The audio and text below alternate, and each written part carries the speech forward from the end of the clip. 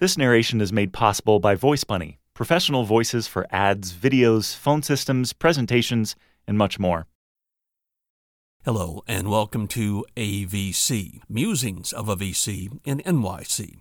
It's January 26, 2014, and this article is titled This for That by Fred. My partner Brad, who is the conscience of USV, said something in one of our recent Monday team meetings that has been rattling in my brain ever since. It was a throwaway line for him. He probably doesn't even remember it, but I do. We were talking about some investment opportunity, and one of us turned to him and asked what he thought. He said, "I generally can't get excited about anything that is this for that." What he meant by this for that is Airbnb for boats, or Snapchat for business, or Dropbox for videos. What Brad is talking about is derivative works. There's nothing wrong with them, of course, but he was saying that it's hard for him to get excited about them. We've made a few of these investments, and some of them have worked out pretty well.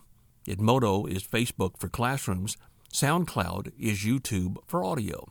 If you're going to do this for that investment, the first thing you need to make sure is the iconic company, this, is not going to go after the other market, that, themselves.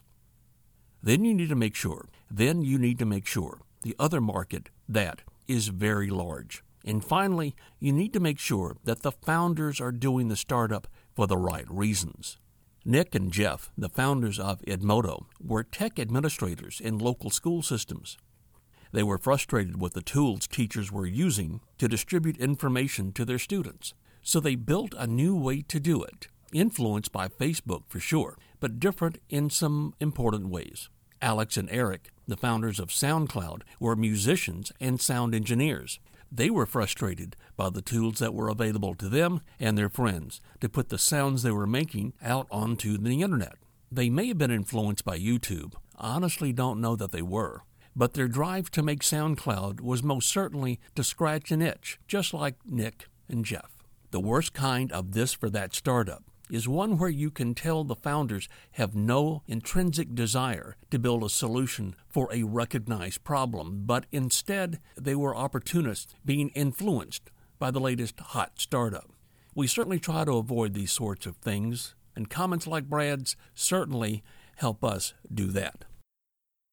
Produced by BunnyCast for AVC, Musings of a VC in NYC with voice actors on demand provided by Voice Bunny.